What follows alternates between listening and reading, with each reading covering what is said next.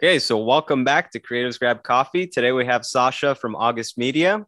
August Media is a boutique digital marketing agency that covers everything from content production, content managing, and design.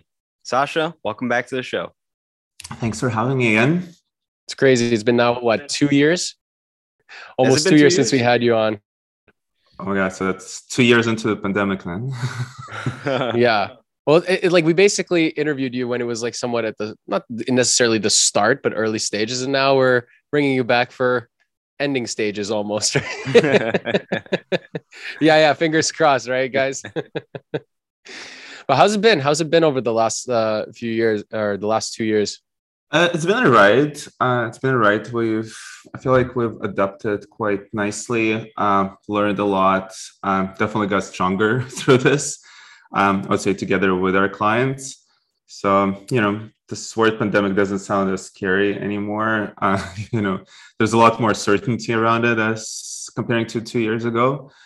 So, things are relatively good. It's nice to see, both our clients, our artists, our peers all coming out of it and going back to the field, shooting real stuff with real people in person.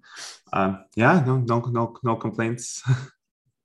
I remember when you first came on, you were telling us how, because you have 3 businesses you run, right? And August Media is one of them. You were telling us that August was actually doing very well compared to the other ones, and how you were going to work more on it to grow it and make it an even bigger part of your 3 businesses. Yeah, well, he was expanding. He was expanding at a time when everyone was kind of downsizing or just kind of pausing in their workflows. Sasha, you were talking to us about how you were hiring new people. You were working even more than ever. It was very kind of shocking for us at first. We were like, "Wow, this is great, amazing." And that's exactly what was happening. And then we kind of hit a different roadblock that we didn't expect, where we started growing a little too fast. So we didn't spend enough time on, really optimizing the processes or coming with the right processes. We're basically, just trying to onboard as many clients as we could at that point, trying to hire and onboard as many employees or social media managers as, to support those new clients. And then kind of hit the new roadblock where, we grew a little too fast, and we realized that the process we came up with were not necessarily the best ones or the most efficient ones. And then, at some point we're dealing with a problem where the revenue was going up at, a pretty nice pace, but couldn't say the same about the profit. So we really had to hit the brakes and really stop with everything that we were doing and say, listen, something is not coming together. Like we're busier than we've ever been, and only getting busier, but it's not showing on the bottom line. So kind of had to go through the whole process improvement project, say around September, October last year, reset everything, restart everything. And, after we came back from the holidays, like around January, I can say, we're finally working as the well-oiled machine, ready to continue with the growth. So, really, really excited about this stage as well. So, kind of interesting problems to have during the pandemic, where you have one side of business that is still really, really struggling. And then the other side of business is struggling for completely different reasons, right? So on one side, we don't get enough clients. On the other side, we get so many clients that we don't really know how to deal with it as a small business. But, I can say that, finally everything is back on track on both ends. With the demand and also with the capacity, with the supply, and with our processes. One thing that's come up in the other episodes we've had is talk of systems and how you really need to create really detailed systems so that you are a well-oiled machine. I'm just wondering how you took a step back to reflect on the systems that you did have in place and how they were inefficient, and how you kind of sat down and just reorganized them and reworked them. So how was that process? I think the biggest gap and the biggest problem was that, again, because the leadership team is kind of involved in so many different businesses or activities, from Mintram to Purple Tree.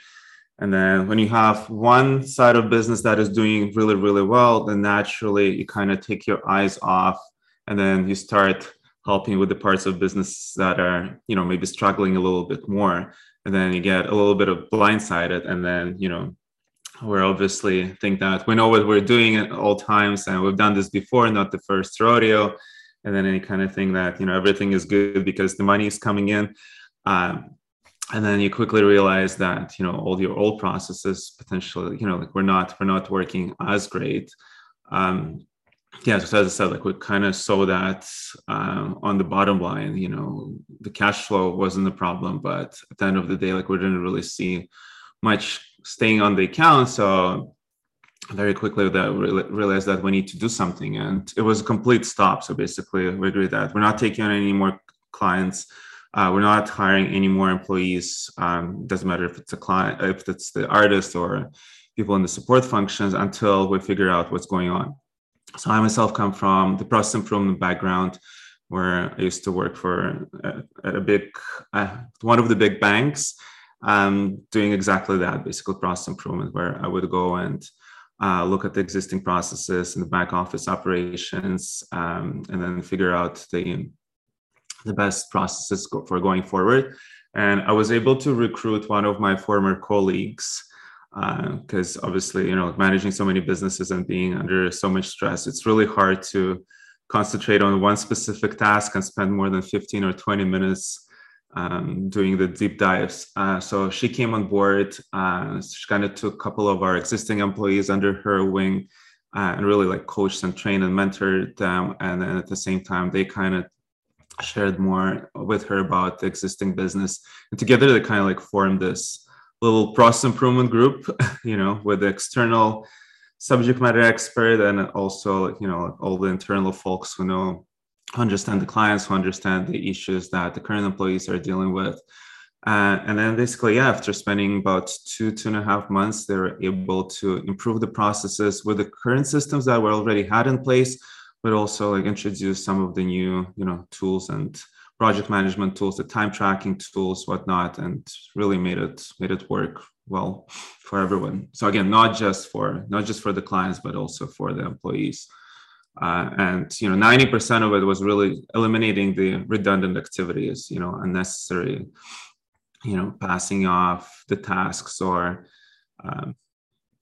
on the other hand, like delegating a little bit more. That was fun. It kind of brought me back to my old corporate days, even though like I wasn't as involved myself, but just kind of like, watching at all the process maps that the teams put together, looking at the numbers, the savings, whatnot. And then also like introducing some of this new process to the clients themselves and seeing their excitement and seeing the productivity just going up. Do you have funny any when you're looking at, sorry, Dario. I was just going to ask, like, for other businesses that maybe are in a stage that you were at earlier, where they do have systems that do need to be updated or improved, do you have any tips for what they could do? I would say, first of all, don't stop trying. I know there, smaller businesses like ours can not necessarily afford a custom built systems like, CRM systems or project management tools or whatnot.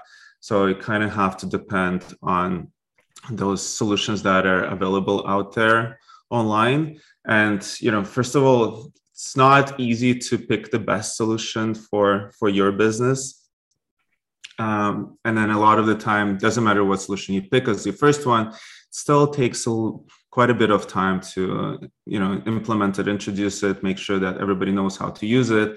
And then, 3-4 months later, when you realize that this potentially might not be the best fit or the best tool for the team, you kind of feel a little demotivated because you already spent so much time and you're not willing to try something different, something new, just because again, like your time is extremely valuable to you, and you think that it's just going to be a waste.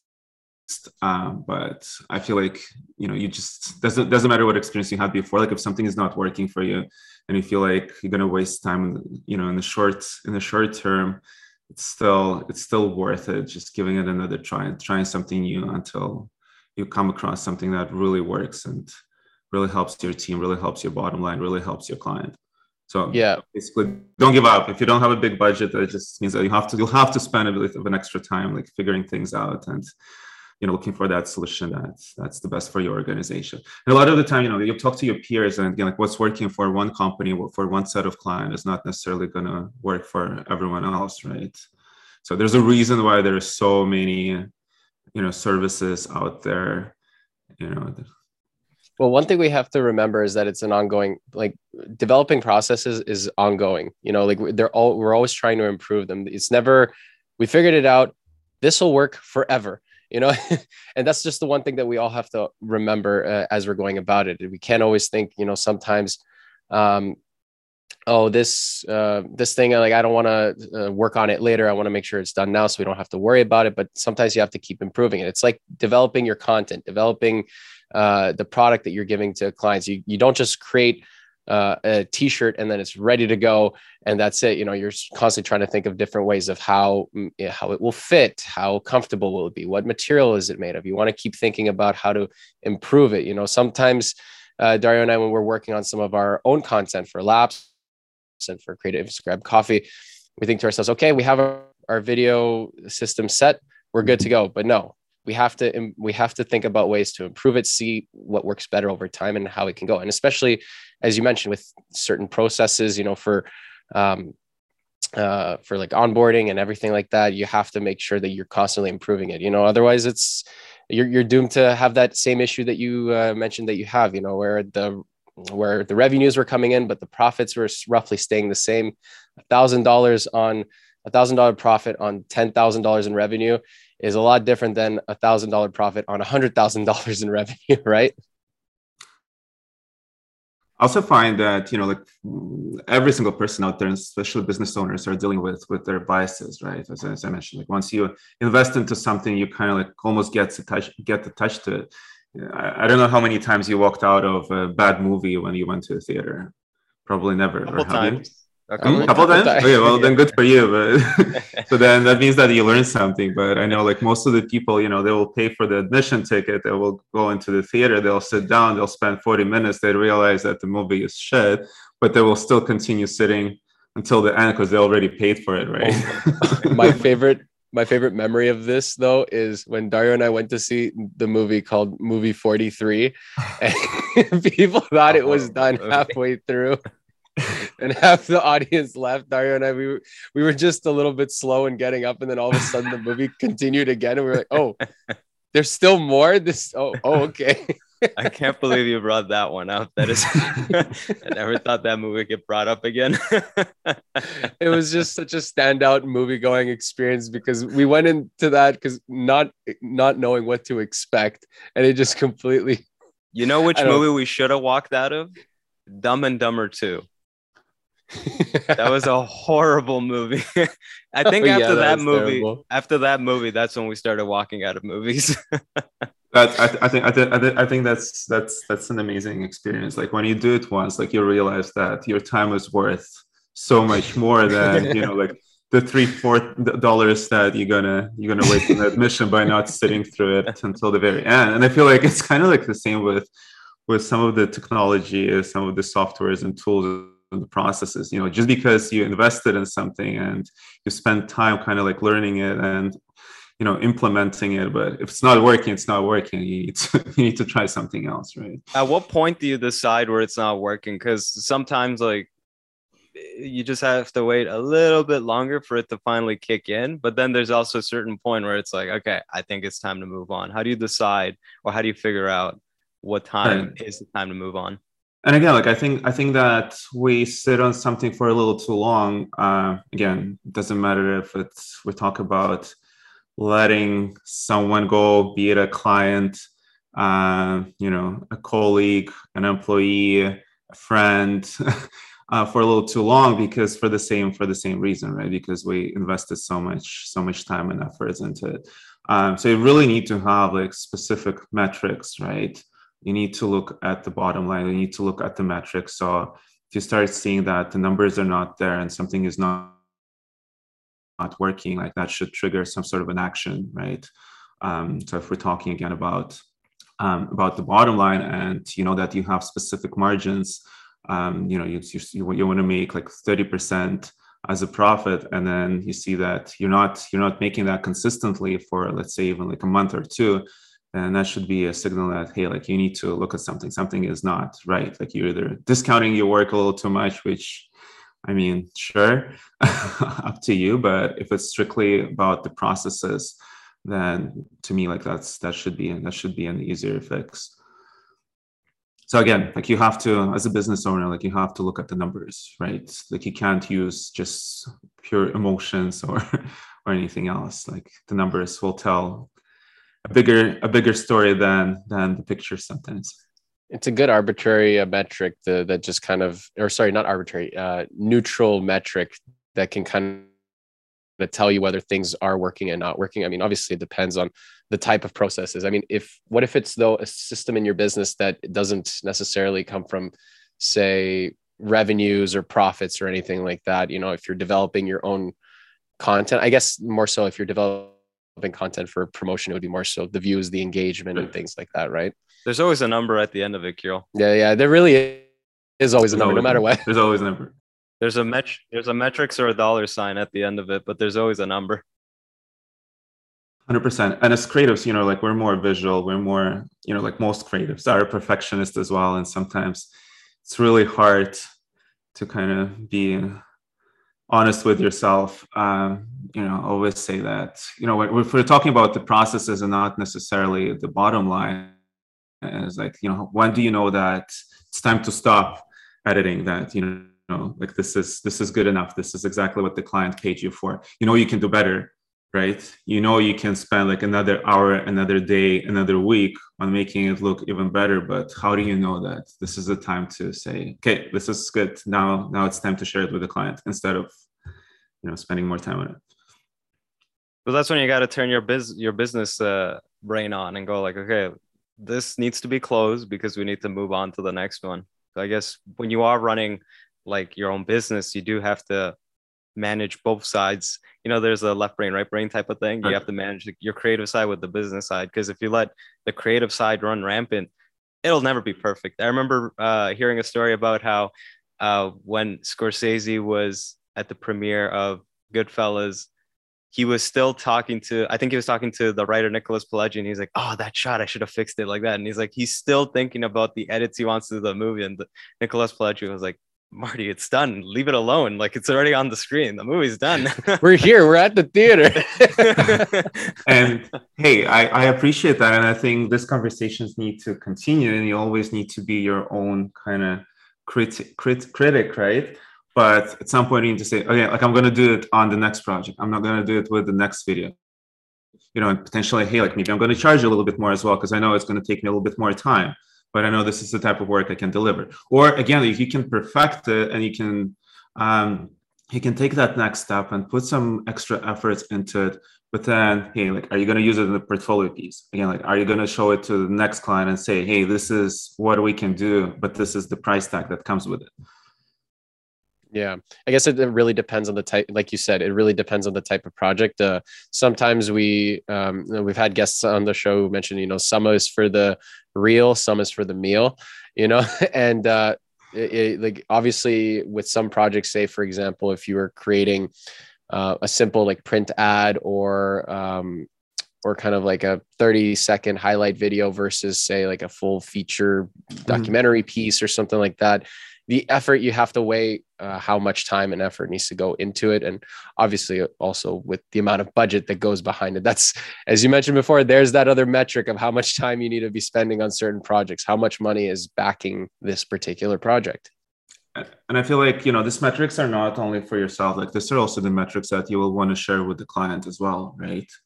So, you know, like the difference between like a social media video versus a branding video versus campaign video.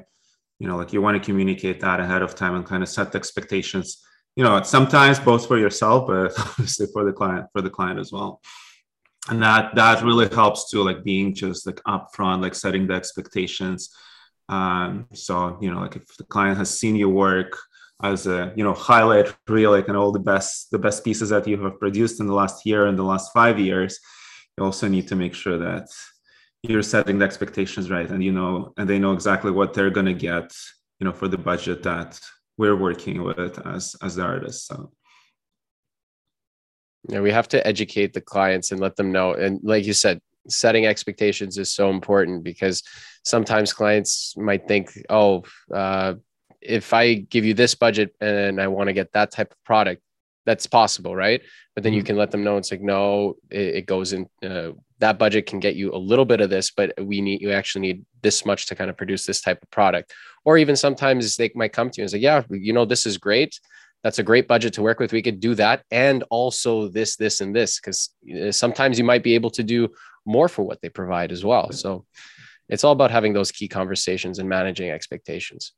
But this is where it turns a little bit more into art again, and less of a science, where like, how do you build those relationships with the client where you can be like fully transparent with them, and vice versa, where you can say, hey, it's always the chicken and egg kind of question, how much is it going to cost, and but what's your budget? Right? And then so my favorite my favorite clients are those that we have this trusting relationship with, and they'll come back to me and say, like, want this and that, but this is their budget, and then we'll reallocate that budget towards the things that will really make a difference for them, right? So what they're thinking might not be necessarily the best thing, because they're not the creative, they're not the artists, and they're getting the instructions from someone else. So again, it's just going back to like having that relationship with your clients where you can help each other. How do you go about, like, because for us, since we're doing like, it's usually a video by video project. So like on our website, for example, we already have like our video start at like 5K, right? But with you, since you're an agency, how do you go about informing clients like what their project might cost, if they're just, or like even trying to get information of their budget? Because it seems like the filtering process for you might be a little trickier, because with us, we can already do a lot of the vetting right on our website, because before they even get to contact us, they need to select the budget. But with you, it's kind of like, because you're offering so many more different services, right? Versus us, we're just offering strictly video, and usually it's a one-off video, right? Right. But that's, so I think it might be a little bit easier for us, because with all our clients, we have this ongoing relationship. So barely do we do like a one-off thing for any of that clients. Doesn't matter if it's on the corporate side or if it's an August Media client. So usually we offer them different solutions for different needs that they might have. So I find that it's a little bit easier to build that relationship where you offer all these different services. And a lot of the time, again, like you can come up with some sort of a package deal and say, hey, like, understand, like the budget might be a little bit tough. Like, let's cut on this thing because we can't sacrifice on the video this month. So, so let's do, so again, like on the August Media side, like most of the clients that we put videos together for, we'll also manage their content. We'll also do their photography. We'll also do their social media management. We'll also run their ads. So we say, hey, like we understand there's only so much that we can spend this month. And if the video is the priority, then let's cut something else. So we definitely have a little bit more flexibility. And then sometimes we'll be like, let us prove it to you that if we do it like this, if we work with this budget, then we can really make a difference for you. So let's pause everything else. Let's see how the video is going to perform. Let's put a little bit more money into this, and then, basically decide for yourself after whether it was worth it or not, whether we should go back to the previous spend on the video and, like, again, spend more on the ads or spend more on the photography content. But I feel like a lot of our clients, that's another thing that has happened in the last 2 years with, Instagram algorithms changing and the whole industry changing so fast, where like the photography is not enough anymore. The design is not enough anymore. Like, I feel like the videography, the videographers, the production companies are getting a lot more love now comparing to 2 years ago. But the one good thing about you guys in terms of how you can develop your client relations is the fact that you have that flexibility of all the different services you provide. When clients come to video production companies, typically it's a very specific need that they need for a certain time. Not everyone is going to have a need to have a video done every week, every month, every little while. But there is sometimes going to be need for photo content, for design, for website, for the whole mix. And because you guys can provide those customized solutions where 1 month you guys do video, another month you do design, you're still developing that client relationship, but you're doing different services. Whereas in our case, we would be there for the video for that month. But then because the client is working on other types of projects, we don't have that time to develop the relationship further for that specific, those specific types of needs and services. So that is one of the big advantages that an agency like yours has over, say, a typical video production company or a design company or a photography company only, right? For sure. And then, when you start working almost as a continuation of your team and you become, their content production company, the marketing company, and consulting company, and then obviously, like eventually you have a much better understanding of, the client's struggles, challenges, but also successes and the type of revenue that they're bringing in. And you just get like a better holistic picture of who they are and what's important for them. And again, like you're building that trust where they can talk freely about what they can afford versus what they can't afford. And as you said, like a lot of the time they'll come to us and be like, hey, like we need to refresh the website, and the website itself is not, a cheap product. So they'll say, well, maybe we can go get like the photography done somewhere else. And at this point, like for us, it doesn't matter if we're making money or not. Like if they're going to go somewhere else, we're okay to offer them photography sometimes at cost, for example, just to make sure that they get like the best possible website. Like our designers, would obviously prefer to work with our own artist as opposed to working with someone else. So again, by offering those services, we definitely get a lot more flexibility, and we definitely get to know our clients a lot better. And that was kind of always the goal, to, instead of trying to get as many clients as possible, rather have a smaller number of clients, but offer a wider variety of services to them. And one thing we've talked about in other episodes is that a lot of modern production companies are starting to blend the line in a way between being a video production company and sometimes like a marketing agency, because it's like, to stand out, it's like we're trying to be like consultants. We're trying to see what their problem is, how we can fit into that solution. We're trying to make them think about all the other things they need to think about when they're creating a video, right? But it always seems like, okay, we're trying to create results-driven videos, but at the same time, we can't be the results-driven part without like a marketing agency. So there's been like this funny thing that we've started to notice where we're implementing elements from like marketing agencies like yours, but within the production space. But even then, we're still kind of like hindered by the fact that we don't offer marketing services. Right. Yeah.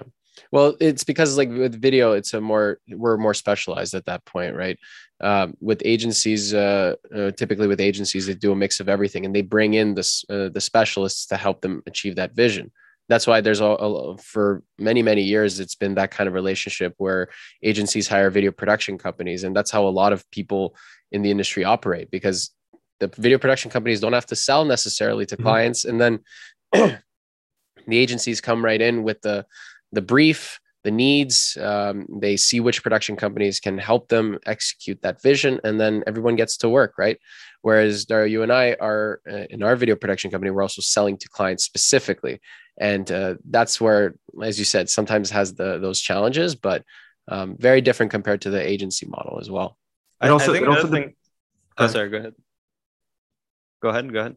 It also depends on the type of clients that you cater to. Like, are they small to medium-sized businesses? Are they big corporate clients, with their own marketing teams, who are like used to working with the agencies or, different contractors? So I feel like with August Media type of clients, which is like definitely more of a small business to medium-sized business, where we deal mainly with the owners themselves. And a lot of the time, like they don't have the capacity, they don't have the time in the day to manage, relationships with multiple vendors, right? Like they would rather have a one-stop shop. So this is when like the boutique agencies like ours come in handy, while the bigger agencies will work with bigger organizations and work directly with their marketing departments. But this is the organizations that are also used to working with the agencies.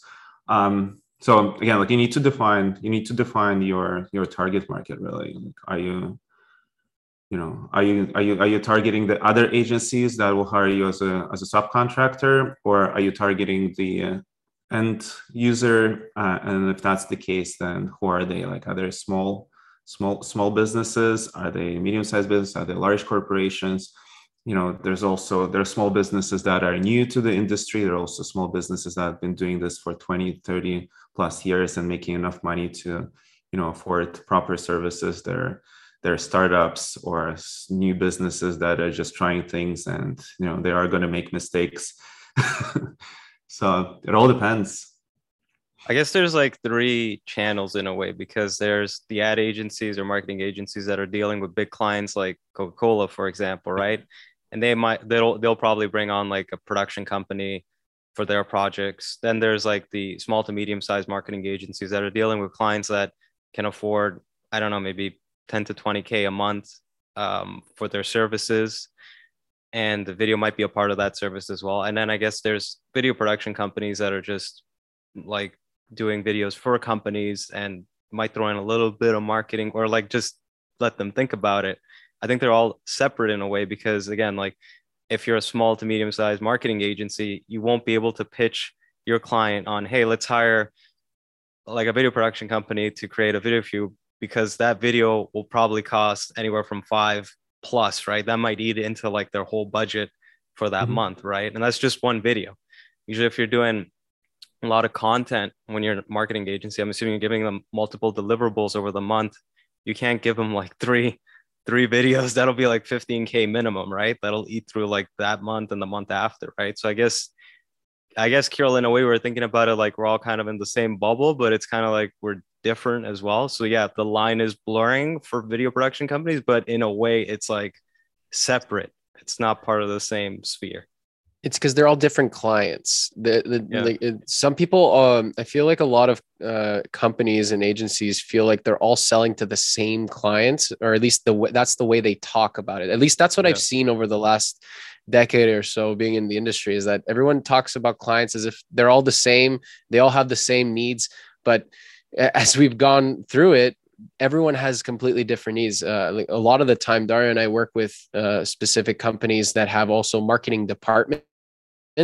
So they're all handling that side of it. It's almost as if they're the small ad agency within the company, and they just need to simply outsource the video content. So that's, for example, where a lot of the clients that we work with specifically, whereas there are other companies that work specifically with small sized businesses that, need a little bit of content every now and then. So they work directly with owners, and it's very bare bones, and kind of like with you as well, Sasha, where August Media works with like small to medium sized companies, but they're a little bit bigger, but they want to have one vendor that handles everything for them, because that's a very specific need. And I get that convenience. If I had to go to 5 different vendors and manage 5, imagine getting emails from 5 different people for the same campaign you're probably doing, when you can get it from just Sasha, right? It might be a little bit easier. 100%. 100%. Yeah. I mean, you guys are running your own small business as well. So, every email or every unnecessary meeting is, that's an opportunity lost somewhere else. Right? Yeah. As you said, time is key. You have to try to find ways to save it in whatever way you can. And if determining in your internal process that it's better to work with one specific vendor, that is something that you've developed and discovered within your business that is going to be key to saving you time and money. Right? Time is money. And that is one of the key ways to do it. I also want to quickly bring back, you mentioned over the last few years, you started to have very exponential growth, and you had to first take and pause briefly to kind of see what you can do to improve. What was the very first thing you guys did when you realized you were having that challenge? As in, like, what did we do physically? Just called a meeting, like had a brainstorming session. Kind of try to get everyone's perspective on what was happening. Like, why is it that we're busier than ever before, but not showing the right profits? So everyone got a chance to kind of talk about their challenges and the things that they're missing in their day-to-day life. But at the same time, as a leadership, like, we also showed the challenges that the company was going through, and how it all kind of like fits in together. Right. So one of the first things that we realized was, again, like when you work with artists, when you work with a perfectionist, people who would do whatever it takes to get the best, absolute best product to the client, or service their needs. Like, I think the first thing that we realize is that we're not billing back a lot of our clients for a lot of things that we're actually delivering to them, right? So that was kind of easy. Second thing I realized is that there are far too many revisions and back and forth, and it wasn't always because of the clients. It was because, again, like, our processes were not done right. Like, we're not getting the briefs properly, or like the briefs were missing the information a lot of the time. Again, when you have a big team and multiple editors involved, for example, there's some sort of a gap in the communication, and the information is not being transferred properly, then you end up doing a lot of revisions that, a lot of the time you can't even bill back for, because, it's not of the client's fault. And then when you onboard so many new people at the same time, people who are not necessarily familiar with the culture, or for a lot of them, this was the first time like working in the agency or having a full-time job as opposed to being a freelancer. We also quickly realized that our onboarding wasn't the best, because we're used to like onboarding maybe, like 1 or 2 people every quarter or every 6 months. And then it would be just like shadowing with us for as long as it would take when everyone was working from the office. And then you were right next to someone more senior, right? So here we're like hiring at a faster rate, working remotely, servicing different type of clients. And then we're just not ready for it. And I feel like, some people understanding that something wasn't working, they started coming up with their own processes. So you have 2 or 3 people basically responsible for the same kind of task, but following 3 completely different processes. So the first thing was really to just kind of like, talk about the challenges, but also document every single process that every single team member was a part of, and look for those gaps, look for those opportunities, look for the bottlenecks. So explain like a bottleneck. Give us an example of a bottleneck you guys had. So one of the bottlenecks could be having only 2 video editors. So the first one was, all our videographers were also the editors. So once we got too busy, like the work started piling up. And then it was really hard to hire for, like, you can't hire for the peaks, because then, when you're really, really busy, then you have all those people kind of sitting there, editors sitting there waiting for, when you're really, really busy, then it's great. When it gets a little bit slower, then you have, a lot of people just sitting there, like, kind of like waiting for work. So we started using an outsourced team a little bit more. So went ahead, I hired some editors in Ukraine that were more so on an on-call basis, but we're still a continuation of our team, where they're still exclusive, but they didn't want to work like 40 hours a week, for example. They were okay with shorter weeks, but they were there to support us when we really needed them. So that was kind of the main one. And then the second one was definitely the bottleneck was the number of revisions, where, we would always expect to go through 2 or 3 revisions per video, for example. But when we got busier and we got all these new folks, then the revisions went up from like 2 or 3 on average to like 5 or 6. Right. So this is something that you also can't plan for. Like, hey, like, there are all these other projects that are piling up. There are all these other projects that you need to go and shoot and bill for. But instead, like, you're sitting there and just working on the revision after the revision after the revision.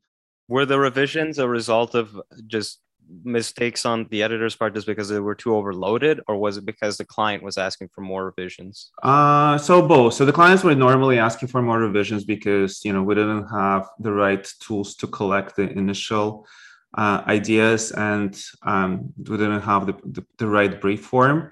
And then a lot of the time, because the new people were not fully or properly rather trained. And then a lot of the times, because some of the clients had this expectations where, they can go through as many revisions as necessary and not going to get billed for that. Right. So it was a little bit a combination of all the different things. So I had to go back to the clients and educate them, like, hey, like, if you're asking for something if there's a change of scope or something completely different, we have to bill you for that. If you didn't notice something on the previous revision, we have to bill you for that. But also, if it wasn't your fault, then obviously we have to go and like train our people or change our processes. So all these different things. There wasn't just one. With the revisions, there's something Kirill and I have had trouble with in the past, where like we've had clients that do come back with more and more revisions, and sometimes it is stuff that they didn't mention on previous drafts. I'm just wondering how you deal with that, because with us, like, it's always been like, going forward, we are going heavy on the education front, where it's like, look, we can do this many revisions, and even when we send them a contract and we're going through it, it's something we've outlined very clearly on that, because it is something that does eat up a lot of your time, and you can get stuck in a loop. What was that? What did Amy call it? Do you remember? She had like a term for it. It can become like a tumor almost, like it just keeps growing out of control. Oh yeah. Because sometimes they like as you mentioned, Dario, we would talk with the client before the project, see what they want and figure out what the brief is. And then once the video is delivered, they might have, say, for example, like a specific thing that they're just not, that they want to change. Maybe they didn't, the song they're a little bit more not feeling for the video, and they want to try several different ones until they find one that they like. For example, in that situation, sometimes they want to make the changes after everything's already done, or they've heard from someone else in their company, hey, we saw what that was, but maybe we should try this now. And then all of a sudden everything is shifted. So how have you handled like those particular situations? It's definitely through communications, setting the expectations. I find that a lot of artists struggle, especially at the beginning of their career, to, go back to the client and say, hey, like, this is going to be extra, right? So again, like being the perfectionist and trying to please every single client and win them over and make sure that they're going to come back, they go above and beyond to the extreme. And as I said, like, because a lot of our guys, like, they used to be freelancers as well, then they had those bad habits. That's what when I was telling you like about the billing, where we would find out that, like, there's certain things that we did and we never even billed the client back, because, people are just not used to doing that when they were running their own business. When they're freelancers, they would just, do whatever it takes. But yeah, basically communicating to the client, educating them, telling them ahead of time. Now, when we send the quote now, not only do we tell them that there's going to be an extra fee per revision after a certain number of revisions, but we also ask them how many stakeholders are involved in the project, how many different levels we're going to go through, where, you feel like you're done, the marketing department approved it, but then they're like, oh, now we need to send it to the senior leadership team, or now we need to send it to someone else. And it would be like, wait, what? Like, they haven't seen it yet.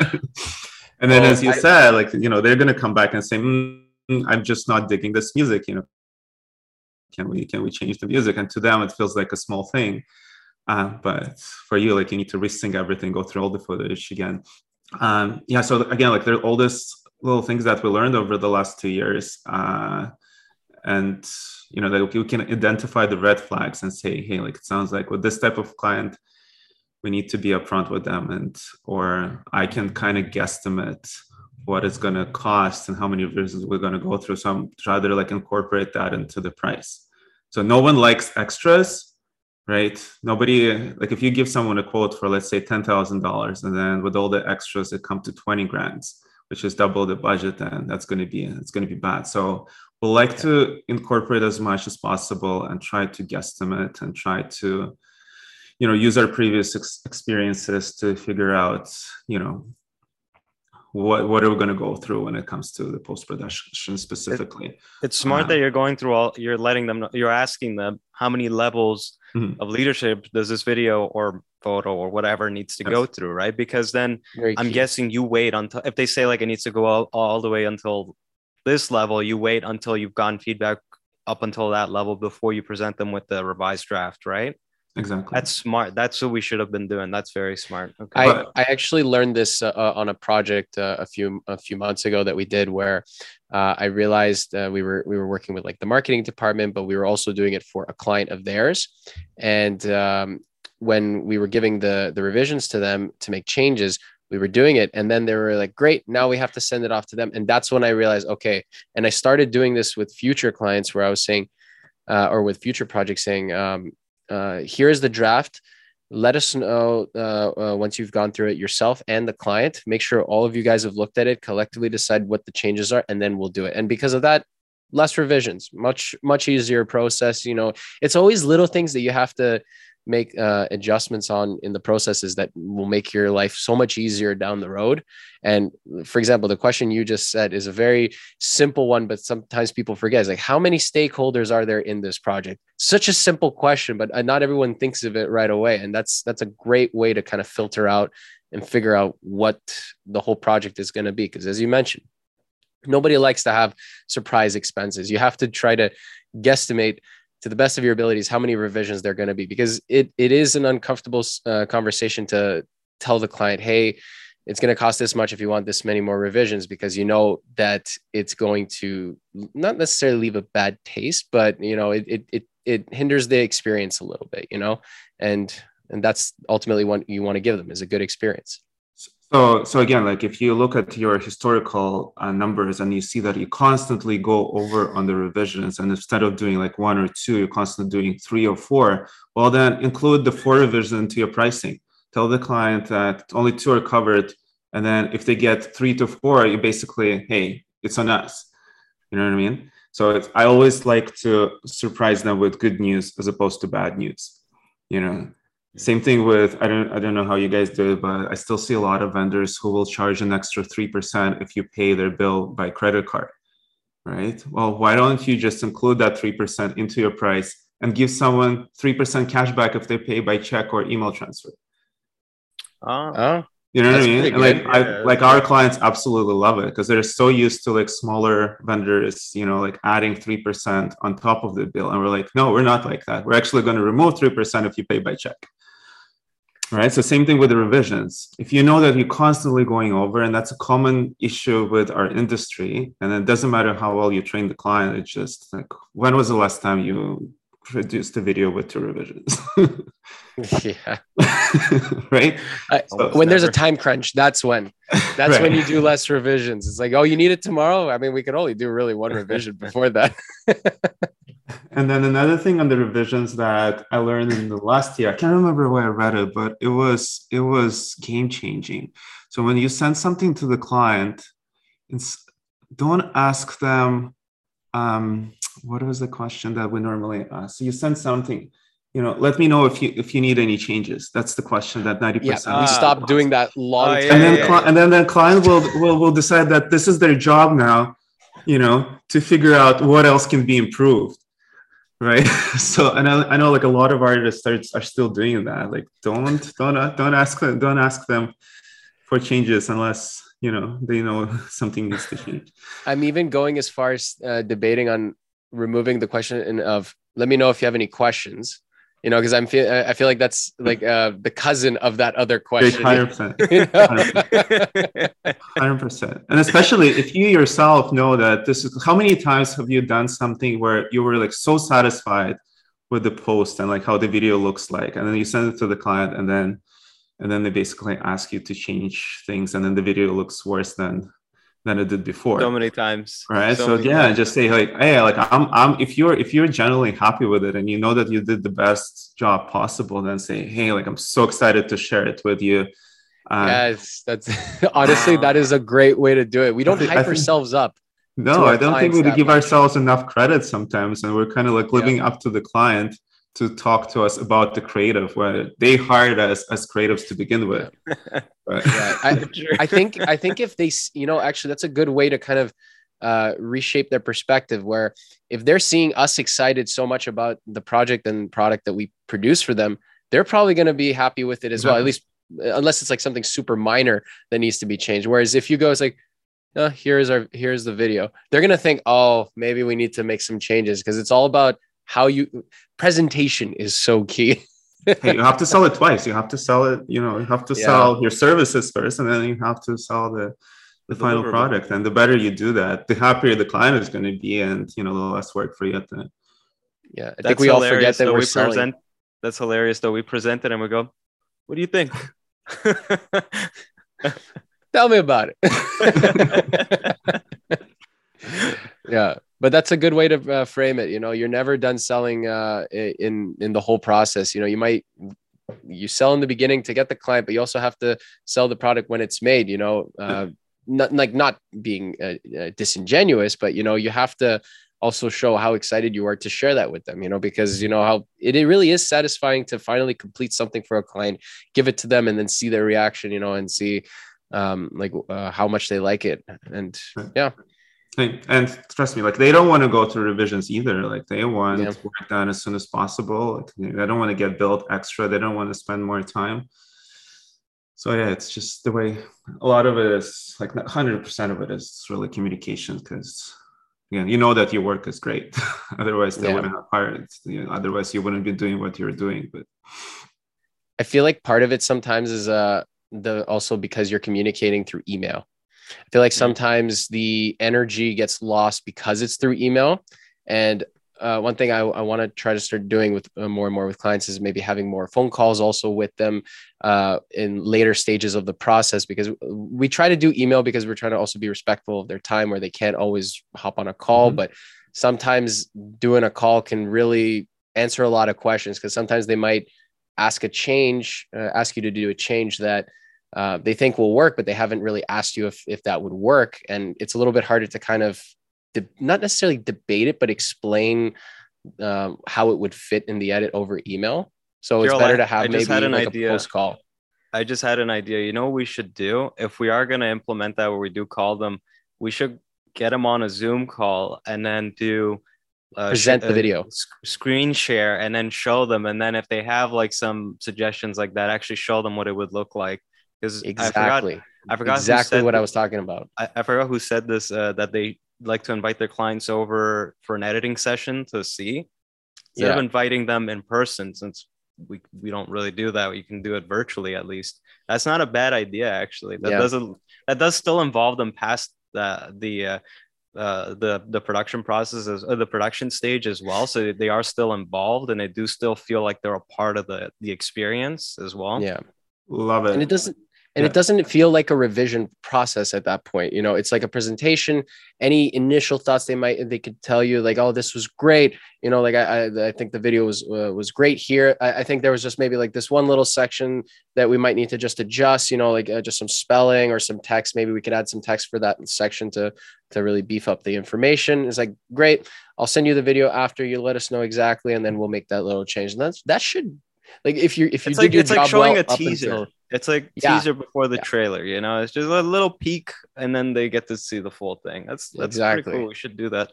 So we actually do that with some of our clients, where we'll just get them on Slack, and then we'll just share our screen in Adobe After Effects or Premiere, and then literally just work on the video together with them.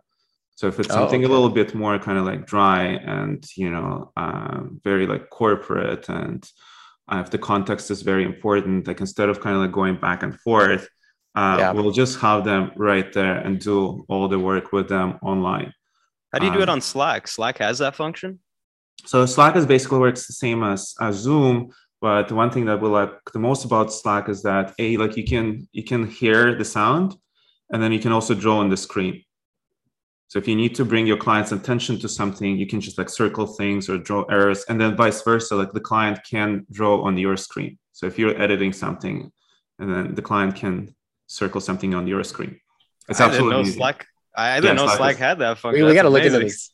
That's really interesting. No, even like that's the only thing that we use. And then I do the same. So I'm not an editor, but when I work with my editors, a lot of time, again, like because we're not in the office, we'll just jump on Slack, and then we'll spend like half an hour, as opposed to, you're doing something and you're rendering it or and then uploading it somewhere, especially like with the client. It saves so much time. Do you use Frame.io? We use Frame.io, yes. Okay, yeah, that's good. So that's another thing that, with some clients, it's a little bit easier. Others will still, go through the video on Frame.io and send you a Word document with 75 things that you need to change. I actually found another challenge when getting Frame.io, because originally that thing where they give you a document and, you have to look at the timestamp on it and then try to figure out where it is in the video. That was the first problem that it solved, but it introduced another issue where they send the video to everybody. and then there's 10 people giving their notes, and then they're even debating in the comments. The thing, yeah. So ever since then, I started communicating to clients saying, please have one person from your organization comment exactly what you guys want for the changes, just so that we know that you're all on the same page. Or if it's like you and a client, have the client one person and you, the agency, one person comment on there. And then if we have any questions based on those comments, we can touch base with you and determine it from there. Because I remember there was one comment chain on this one particular note. It was like 10 comments. 10 people. 10 people. At least it's still all in one place. Like, it would have been worse if it was going over the emails and like back and forth. That's true. Collective chaos. But we basically tell them that, hey, like, if you have strict deadlines and we don't have much time, then we're not going to accept a Word document. We're not going to accept anything in the thread of the email. Like, you go on Frame.io and you make all your comments right there. And if you can't, then we can't promise that we'll be able to deliver either, right? Yeah. What kind of system? So you use Slack for a majority of that. You also use Frame. Do you use anything else? So our go-to tools, obviously Frame.io, Slack, and also Monday.com is our overall like project management tool. Okay. That helps us stay organized. I also use it for all kind of like reportings, like metrics, KPIs. That's like literally this is our go-to. Like, we spend most of the time on Monday.com. Interesting. Yeah. Well, it's also connected now to our website. So, you know, like if the clients are submitting like any type of requests, it goes directly into Monday.com and we can action it in so many different ways. So we can respond to their emails directly from there. We can assign it as tasks, like add everything that we need. It is absolutely fantastic. Okay, interesting. Oh, and then we still use Harvest to kind of like track our own time. As I don't know if you guys. No, that's good, because we were looking for something that could help with that, because a lot of people have been saying, like, you know, they measure how much each thing costs based how much time they spend on it, but we never really asked how they measure it, and some of them didn't know. So that's good to know that there's a tool out there like Harvest that you can use to measure that. That's good. So it's great. And even if you're not necessarily like, you know, using that to build the client back, at least as a minimum, it gives you a lot of data, you know, so you can price your work accordingly going forward, right? So everybody on the team uses it, and we say, hey, like, this is not to kind of like monitor your, you know, productivity, or this is nothing personal. Like, this is just to help us understand how much time and effort is going into every project, and understand whether we're pricing everything correctly or not, right? Whether there's an opportunity to be more productive, or we need to charge the client a little bit more. Yeah, well, that's great. Well, Sasha, we're a little bit over the 1 hour mark at this point, and you know, before we end it off, Kirill, there's two things I want to add. There's small things. Okay. Number one is what books are you currently reading, or have you read, that you recommend our listeners to read? And then the other one was what does August Media? How did you guys come up with the name August Media? I'll start with the name first. As you know, like, we're part of different business in the creative industries, and we try to keep everything kind of like under its own name, so that we don't confuse our clients. And then most of the names are kind of closer to the end of the alphabet. So when we decided that we want to do a creative agency, we decided that the name would have to start with an A. August is definitely like our favorite month of the year. Like, it's summer, but it's not as silly hot as it is in July. Augusta is also Svetlana's grandma's name. Svetlana is my partner in August Media, the creative vision behind it. I'm the numbers guy. She's the creative one. So Augusta is her grandma's name. So I thought it was, you know, was fitting to pay some respect to our previous generations that brought us up.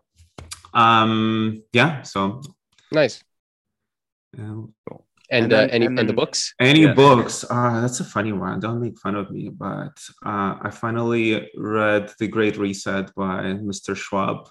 to educate myself a little bit, and literally learned nothing from it. So, so I was telling you, like, I come from the process improvement background, so the whole, like, progress, automations, robotics is not anything new to me. So I feel like there are a lot of people who are giving way too much credit to to this whole movement and the book itself.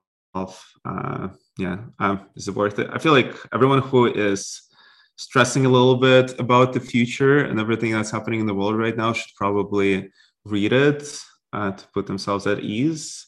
But otherwise, like, most of it is just common knowledge. And if you're following the technology, if you're following the economics, if you're following that, there's going to be like absolutely nothing new to it there. Okay. Nothing to be scared of. But we all need, and as the last 2 years showed, and everyone needs, like, the most important skill to have these days is the adaptability, right? You can't depend on the previous success, on the previous skill set. Like, once you, I don't know, like, back in the days, once you master something, you can kind of like sit back and enjoy your ride. Like, nowadays, it doesn't matter how good you are at anything, you still have to stay on your toes and watch out. It's like year one every 3 years. Yeah, absolutely. Yeah, 100%. Okay, well, Sasha, thanks again for joining us again after 2 years. Maybe in another 2 years we'll check in again, see how much August Media has grown. Sounds good. Well, as always, it's nice to stay in touch with you guys and following your success as well. So we appreciate that. I feel like all of us have learned so much in the last 2 years that, fingers crossed, next 2 years are going to be a little bit easier, but we're still going to continue learning a lot. So, from each other. Sure we will. From each other, most importantly. Yeah. All right. Thank you, Sasha. Thank you.